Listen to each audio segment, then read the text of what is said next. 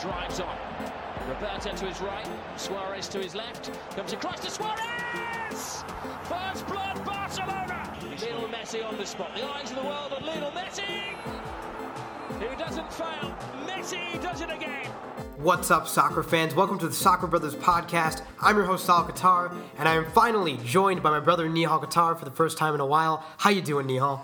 I'm doing okay, man. I'm happy to be back on the podcast. I had a great time working with Crew SC. Thank you to Carlos and everyone there. It was an incredible experience, but I'm happy to be back where I belong on the podcast. It's been a long time coming. I missed a lot that happened in the soccer world. But how are you doing, man? What's going on? What's going on with you? Well, I've been doing pretty well. I just finished my second to last semester of high school. Glad that college applications are all done. Yeah. And I'm ready to just dedicate my whole life to soccer now. Okay, like what else? How about Star Wars? You know, we're big Star Wars fans. What'd you think of The Last Jedi? No spoilers. No spoilers. No spoilers. Honestly, I liked it going out of the theater, and then you've just been ranting about it. So I've started to, my opinion's been tainted now. No, it's a good movie. It's just not what I thought they could have done more. I just felt like nothing really happened in the movie, you know? I disagree. And it's hard to say that until you see the 9th movie. That's true. No, there's a lot that Episode 9 can do to redeem this movie, I think. But I'm not one of those people who's like, if you like this movie, you're not a real Star Wars fan. If you like it, you like it. If you don't like it, you don't like it. Like, I'm not like a huge fanboy in that I'm not, I was disappointed, but people are going kind of crazy with it in terms of not liking it. For a while, I don't know if this is still true, but for a while it had a lower audience score than The Phantom Menace on Rotten Tomatoes, and that's just comparing them to the prequels is just ridiculous. It's on a different level. Well, I don't want to alienate any of our audience. Okay, I'm sorry. Who likes the prequels. The prequels are an important part of my childhood, and I'll always cherish them. But yeah, you make a good point. It's definitely a better movie than Phantom Menace. Now, who in the Star Wars universe would you want on your soccer team? Would I want on my soccer team? On Roma right now. Well, we do need a midfielder, kind of a facilitator. Okay. So maybe R2-D2. R2-D2? What? Because he's a facilitator. He's not the star of the show, but he helps out. Okay. See, Everton's defense has been pretty bad this year. They've been okay, but in the last couple of weeks with Sam Allardyce, but they've been pretty bad this year. So I think I would take Chewbacca in the center of defense. I feel like he'd be a beast center back. Maybe what about Jabba the Hutt? No, he couldn't move. Yeah, but if you stick him in front of goal. Yeah, that could work. Yeah, that could work. But anyone who could use the Force could just guide the ball into the net. That's true, but obviously that'd be outlawed. Oh yeah, that's true. Because there are sports in the Star Wars universe, aren't there? Yeah, in Episode 2 they go into that. Oh, like pod racing. Oh yeah, there's pod racing. In Episode 2 at the beginning when they're on Coruscant and they go into the bar or whatever to find the bounty hunter who tries to assassinate Padme. I'm going way deep into this. There's they're watching football and horse racing, and there's horse racing in Episode. Yeah, and I'm sure they've adjusted, everything to current rules. Yeah, you can't use the Force in sports. Right. Ridiculous. You can't use a fan in sports. It's the same thing. So no, that's what I'm saying. Yes, certain things have been outlawed from certain sports. What would you use a fan for? To blow it into the net, just as the Force is used. That's not how the Force works. Was that a Han Solo quote? Yeah. Okay, well, before we get into the soccer, this is a podcast that revolves around sports, and we wouldn't truly be a sports podcast if we didn't talk about Lonzo Ball. So how do you feel about Lonzo Ball? Lonzo Ball. I like Lonzo. I don't like LeVar, but I like Lonzo. I think he's a good player. I've been following him since high school, so I like him. But why are we talking about Lonzo Ball? Because I don't know, it's just satirical about the media talking about Lonzo Ball. Yeah, that's true. But yeah, I'm sure maybe we'll get him on the podcast someday. He'll be a topic that comes up. We'll get LeVar on the podcast. Oh yeah, I'm sure he'd be down. Okay, so what better way to start off Nihal's return to the podcast than El Clásico? Zinedine Zidane's men came into this game knowing they were 11 points down with Barcelona, albeit with a game in hand, but still worrisome. Still a lot of concerns around the Bernabeu, and it didn't help tonight as they lost 3-0 against Barcelona. 3 goals. We saw Messi score his 25th Clásico goal and absolutely dominate, whether he was on the front end of things or playing in good balls. He was absolutely a force to be reckoned with, but overall, this Barcelona team just looked to be dominating, particularly in the second half. What stood out to you that made Barcelona take this game from Real Madrid in the second half? Well, I think Real Madrid actually dominated in the first half. I thought, Barcelona had maybe a couple of chances, but Benzema came close. He hit it off the post in the first half. Ronaldo had, not really a sitter, but a shot he could have, if he whiffed it, but he could have got a shot on target there. And I think in the first half, Real Madrid was using their width really well. So they were using Marcelo and exploiting that right side of Barcelona's defense with Sergio Roberto. And, they would sort of overload that left side with Ronaldo drifting left and Marcelo over there. And then they also had maybe a midfielder as well. Toni Kroos was on the left, I believe. So I think they did a really good job of using the width in the first half. In the second half, I think Barcelona figured out that Kovacic was man-marking Messi. And you saw it on the first goal that Barcelona scored, where Kovacic was man-marking Messi. I believe Suarez who picks up the ball. Who's running downfield? Rakitic. Okay, yeah, Rakitic was running downfield. And Messi sort of trails off his run to give Rakitic space. And instead of Kovacic stepping to Rakitic, he doesn't really know what to do in that situation. And Messi is able to pull him away from the ball, opening up a lot of space to create that first goal. And I think that led to the Sergio Roberto cross, right, which Suarez tapped in. I think Barcelona was able to exploit Real Madrid's tactics in that way. And then I think overall, I said they were exploiting the width in the first half. I think they could have maybe brought on some of their attacking players earlier, like Isco, Asensio, Bale, one of those guys, and really take it to Barcelona in a way that they didn't. But Barcelona, credit to them, they played really well. I thought, Rakitic is incredible. I think he's for some reason, an underrated midfielder, even though he starts for Barcelona. I mean, Paulinho, his work rate's incredible. He was getting in dangerous positions. He was pressuring the ball really well. And then Messi's Messi. And, he was able to pull all the strings despite, Suarez being hurt. He was able to feed him some nice balls. And then, the MVP for me is Sergio Busquets. On that first goal, he wins the ball back, and he, on multiple, I don't know if he won the ball back on the first goal, but he's the one who springs that attack on the first goal. And the second goal, the one leading up to the penalty, he wins the ball back. And he is such a good distributor from defensive midfield, and he's just so smart with his passes. I love watching him play. And, we were kind of sort of getting into it a little bit. I mean, not really getting into it, but, I'm a huge fan of Sergio Busquets. Sahel, not so much. Well, no, okay, it was just because, it seemed like you were giving the primary credit of the first goal to Sergio Busquets. I'm not giving the primary. I'm just saying it's really important. Rakitic's run. It's important to acknowledge how it starts. Rakitic doesn't have his run without Busquets. Okay. And in the second goal, Messi's really good pass. Yeah, that was started by Busquets' tackle, I believe. Exactly, right? exactly. Which is fine. I just, I don't know. I think that a lot of midfielders would feel comfortable playing underneath, Messi and Suarez.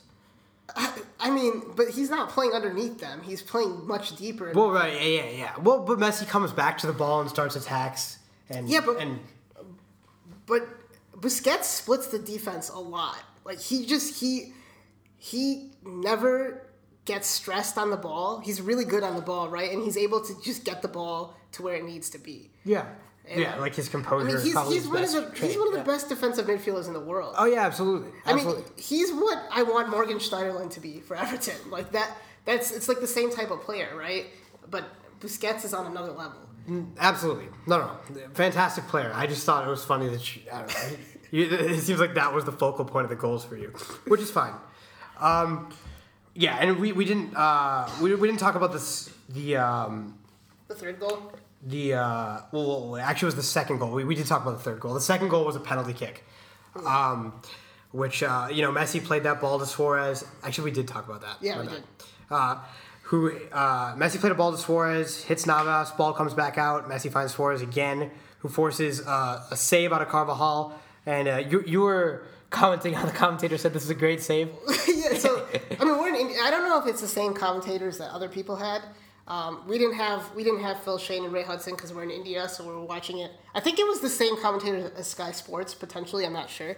I mean, this is not really important, but they're like, oh, what a save by Carvajal, but the ball ends up going in the net anyway. So I don't know. That was just irritating to me. Yeah, I mean, and it didn't. I mean, they ended up, They ended up converting anyway. Right, so. exactly.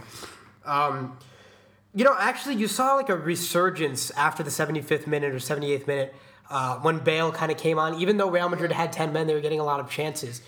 Well, and that's what I'm saying. I felt like Zidane should have made those switches earlier, and put a lot more pressure on Barcelona to play out of the back rather than just springing the counter. Because when you know that either team at this point has no true wide players, you can really win that battle on the outside. With Exactly. And as well as Roberto has been playing for the last year and a half, he's still not really a right back, in my opinion. And he is exploitable. So I think they really could have brought on, or even started with, a wide player. I wonder when the last time we had a Clásico where both teams trotted out a 4-4-2. Like that was. Oh no, yeah. That was really interesting. I was thinking about it because in the past, Ronaldo plays more of an outside role, rather than a central role. And you have Neymar and exactly. more wide players just in general. So it was strange, but it ended up being entertaining nonetheless. So right now, Real Madrid basically they can't win the league. No, not possible. No, it's not possible. I think Barcelona is obviously going to win the league, unless like Valencia somehow pulls it off. But they're still ahead quite a bit on Valencia. Yeah, so, like 8 points, something like that. Yeah, it looks like Barcelona's going to run away with the league. It's been a disappointing year for Real Madrid. They didn't win their group in the Champions League. They're sort of out of the league race. It'll be interesting to see what they do with Zinedine Zidane. Do they keep him because he's been so successful early in his career? Or, we know if past is precedent, they're willing to fire their manager after a brief bad spell or even 1 year. They expect a trophy every year.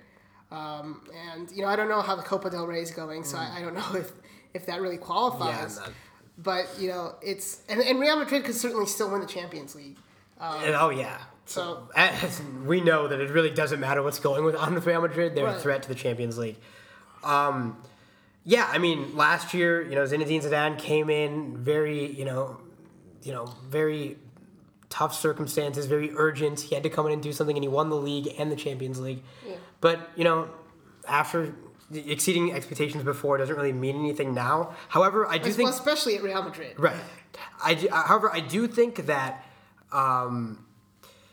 it's important to know that Zinedine Zidane didn't have a Galactico or a good transfer. So, but how much is that on him though? I heard he didn't want to bring someone in like that. He wanted to use the players he had, like Asensio, and bring them through because, Real Madrid has a lot of attacking talent. But they only used Ronaldo and Benzema in this match. Where was Isco? Where was the problem is they have so many good players. It's hard to get them all on the field. And I think what they were trying to do is have to congest the midfield in order to stop Messi doing his work from the center of the park. But they weren't able to do that. Yeah. I would say that some of it.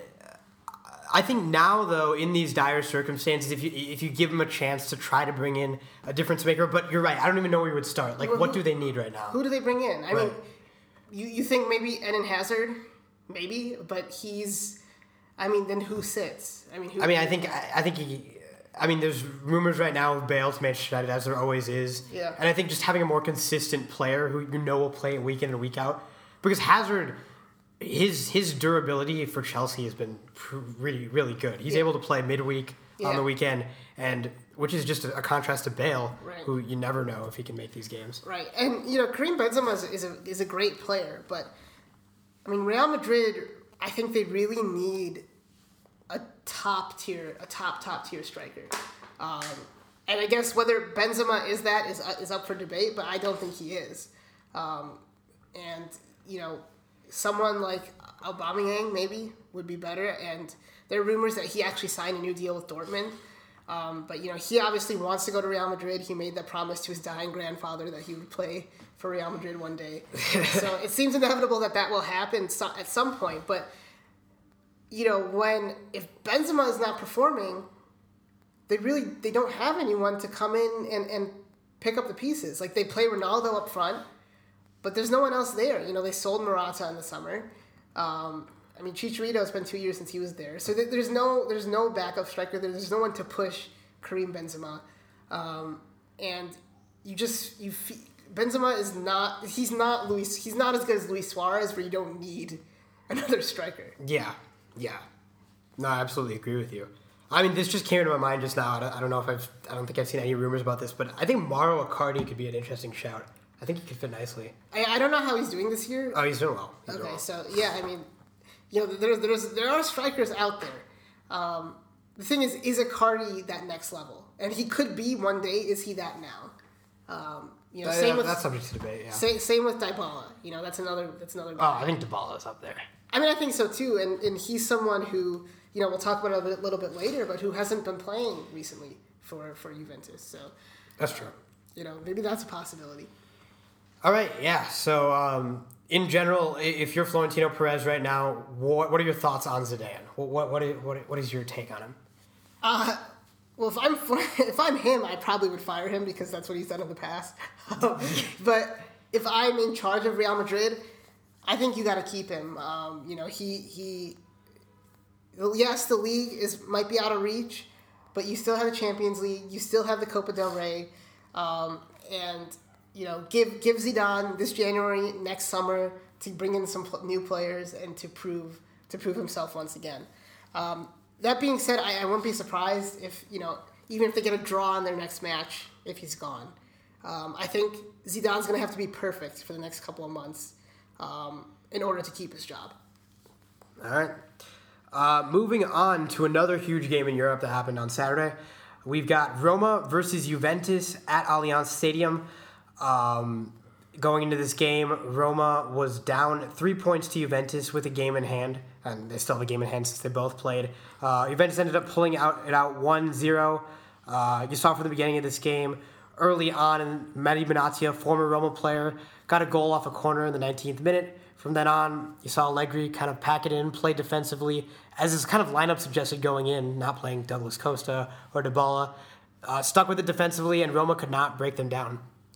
Yeah, and something Juventus does really well is using Mario Mandzukic on that left side and sort of hitting diagonal balls to him, exploiting his height advantage over the fullback usually, and being able to play those balls into Higuain or someone in the center. And, they did that a lot in the first half up until they scored that goal, and they did it in the second half too. And it's a great way for them to relieve pressure because Florenzi is not going to win a header against Mario Mandzukic. It's just not going to happen. But I thought Roma really came alive in the last 20 minutes where they should have come alive a lot earlier. And I think the reason for that is pretty clear. Lorenzo Pellegrini in the center caused a lot of problems. Yeah, and Strootman was not able to do anything. Nainggolan wasn't able to get on the ball much until later in the match. And something I noticed, which I thought, I haven't watched Juventus this year except for this game, so I don't know if this is the norm, but Allegri had Pjanic playing the number 6 role, playing the deepest, and he had Khedira and Matuidi just pressing whoever was on the ball. Nainggolan on the right, Strootman on the left. So they never had space to work. Khedira was always on Strootman, Matuidi was always on Nainggolan. And then Pjanic, would be able to get the ball deep and relieve some pressure. It was like kind of how Pirlo used to play back in the day for Juventus, where he was the deepest lying midfielder. So I thought that was really interesting. But once what's his name, Pellegrini came in, I think they were able to exploit that space a little bit more. And also, I don't think that Roma utilized the wings well at all. And Perotti wasn't able to do much against Barzagli.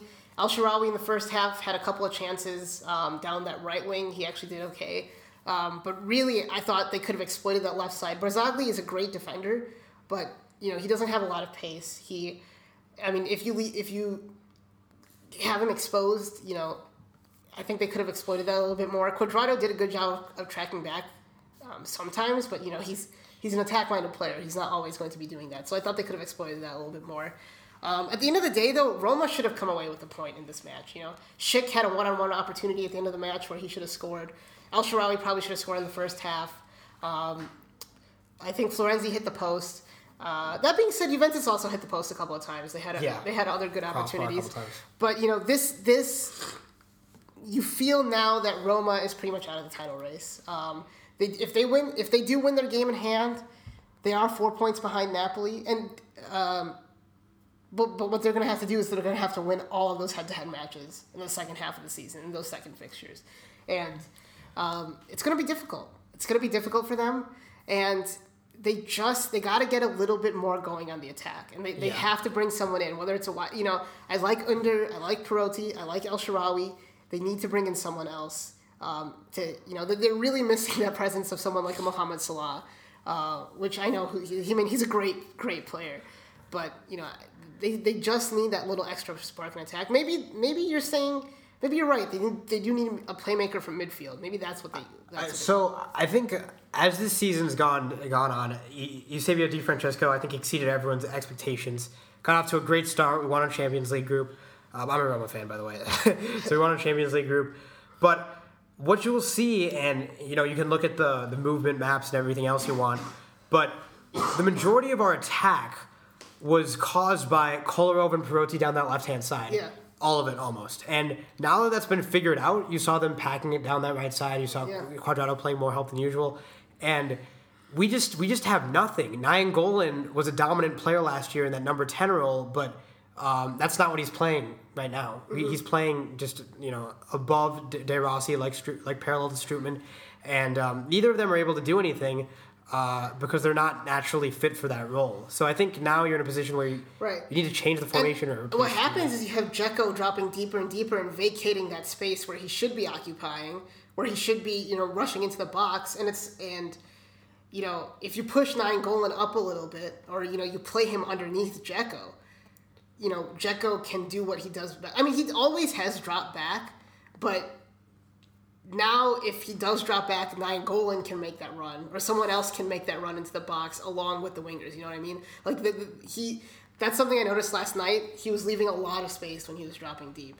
But yeah, playing Nainggolan, and maybe they do switch to they have an attacking midfielder instead of a holding midfielder. I don't know if that's something that Di Francesco will actually do. You understand it more than I do, I guess. I think it's possible, but he does seem to like this exact 4-3-3 defensive midfielder formation. And De Rossi was really good last night. De Rossi was good, but he's often a liability. Usually. He is, yeah, and he got a yellow card in the first 20 minutes. I've seen this idea presented by a couple other Roma fans. Strootman is not the same player that he was before his 2 injuries. It's very evident. He doesn't move in the same way. He doesn't have the same confidence on the ball. And so I think if you move him back a little bit, he'll thrive more in a deeper position like he plays for Holland or the Netherlands. And I think that could prove more effective for him. Yeah, play Pellegrini then? Yeah, play Pellegrini, Nainggolan above him, and bench De Rossi, even though he was good in this game. Yeah, I mean, and Roma have been fantastic defensively, so it's hard, does taking De Rossi out of there, does that sacrifice any, defensive stability? Maybe, but I don't think so. I think Fazio has been great for Roma, and Manolas is Manolas. He's just a top-tier defender, in my opinion. So, I think they'll be fine back there, but they need something. They need someone to come in January. They got Defrel, they got Schick, they got Under, they have Perotti, they have El-Shaarawy, but none of those players are game-breaking players. Like, they have an odd moment of brilliance, but none of those players can really break a game open or can really take over a match when it needs to happen. If you shut down Nainggolan in the midfield, if you congest that midfield, it's hard for him to do anything. So what was great about Roma's attack last year, even though they were lacking in defense, was it was pick your poison. Do you lock down the wings and make sure Salah doesn't do his work, or do you congest the midfield and make sure Nainggolan doesn't do what he does? And like I said, Protein El Shaarawy, they're good players, but they're not Scudetto winning players, in my opinion. They're not going to... That's fair. They're not going to push you over that edge. I think, yeah, I mean, El Shaarawy maybe. I think he's the one who's a sort of a wild card. On his day, he's fantastic. Less consistent than Perotti, though, who's always going to try to create something, but sometimes, fails to do so with his end product. Yeah, but in the grand scheme of things, I mean, this is a really big win for Juventus. They get closer to Napoli. They're only 1 point off now. I think it's going to turn into a 2-team race as Inter and Roma fall off a little bit. And they'll compete for those last 2 Champions League spots. But, this Juventus on paper isn't, as strong as some Juventuses we've seen in the past. A little more aging, a little bit less, overall star power. But they're so deep. That's true. The players that came on for Juventus last night were Marchisio. Who else came on? I don't even remember. But, I can't remember off the top of my head. But on the bench, they have Marchisio, they have Rugani, they have Dybala. They just have some really, really good... Bernardeschi, he came on. Bernardeschi, and Snyder still. Yeah. So, they are so deep, and that's what they can do. They can outlast you, especially in Serie A, where, there's all these teams, Napoli, Juve, Roma, Inter, they're all good teams, but they're not exceptionally deep, aside from Juventus. Maybe Napoli is in their midfield. They have a lot of players there. Yeah. But, they're sort of able to outlast you, and they're but Napoli also is just, those players have excellent stamina. Sarri hardly rotates, and they still get the job done. Yeah, but, that's you might see that, you might see that give towards the end of the season, especially with midweek fixtures. So, it'll be interesting to see. Maybe Inter and Roma can climb back into contention. They are only 7 points behind with a game in hand, so, it's possible. But they have to beat Juve in the spring. They have to beat Napoli, and they have to beat Inter. That's essentially true, And they can't drop stupid points like they usually do. Right.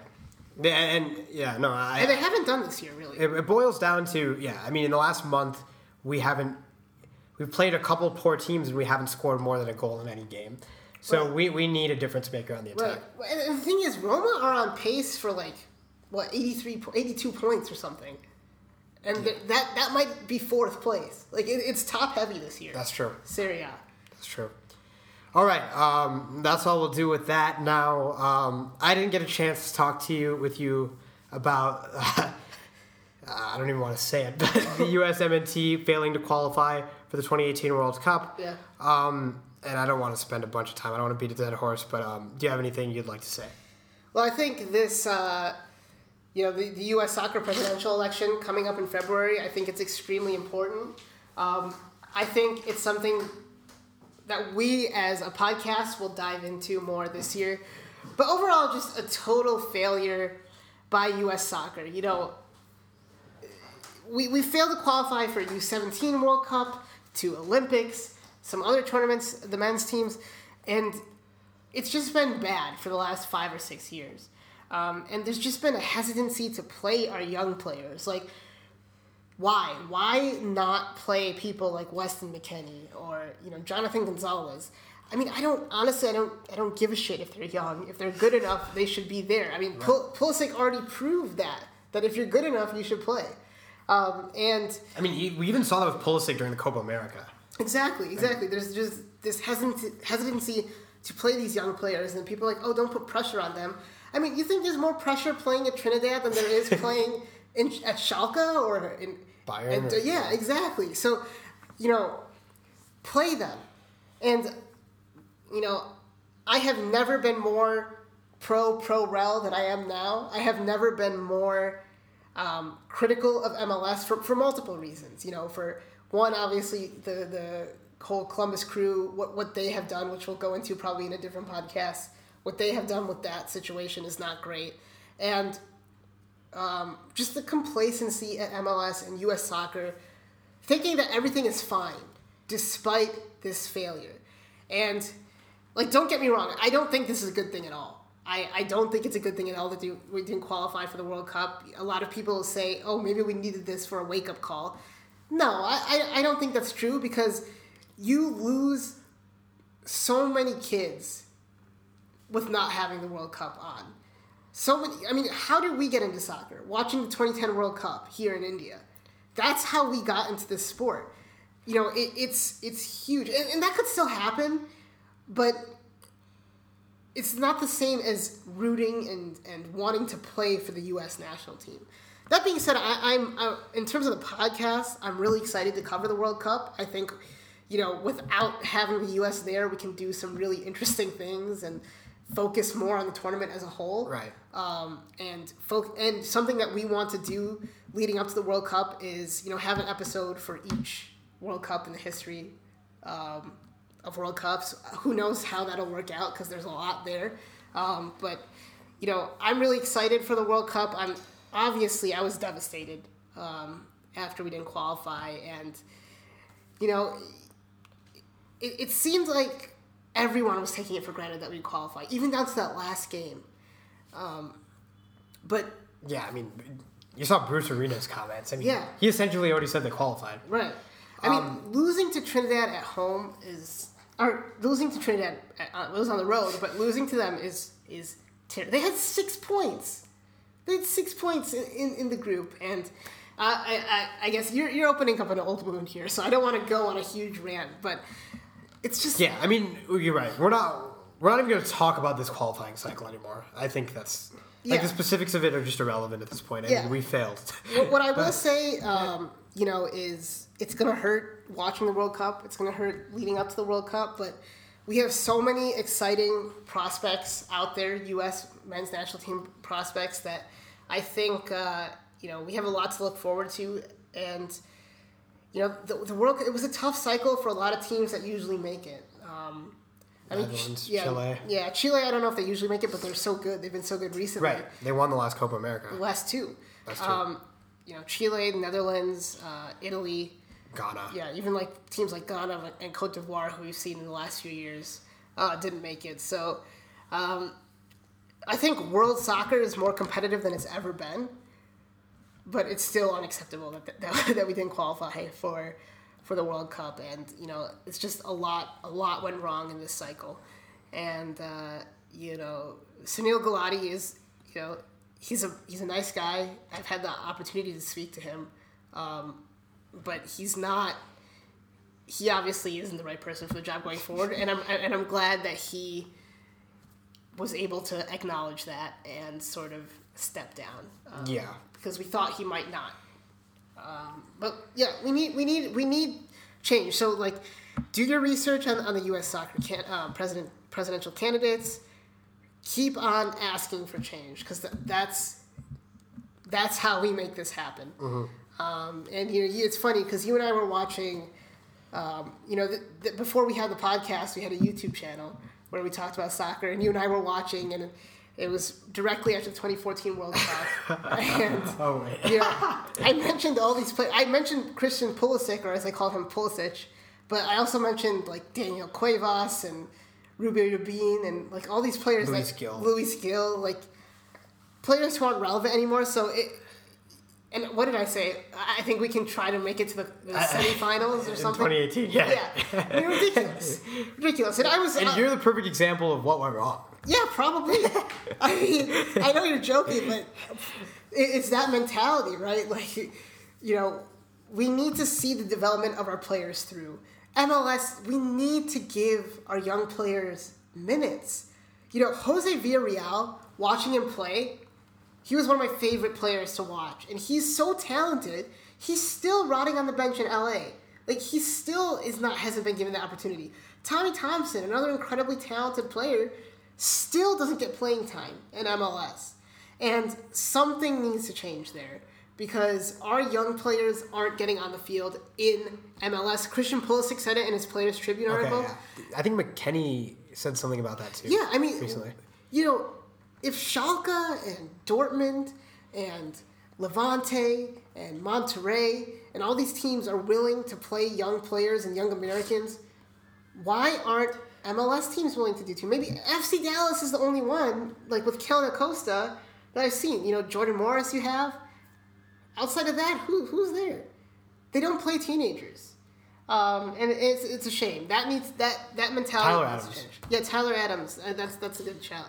But I mean, there's not too many. I mean, if you go to the Premier League, even though England is not necessarily the greatest team and they don't have many players on the top 4 teams, I mean, on Everton themselves, you have like five English players starting, or like teams like Burnley. All those teams, they have players starting and playing at a high level, and we aren't even willing to give our young Americans a chance at this level.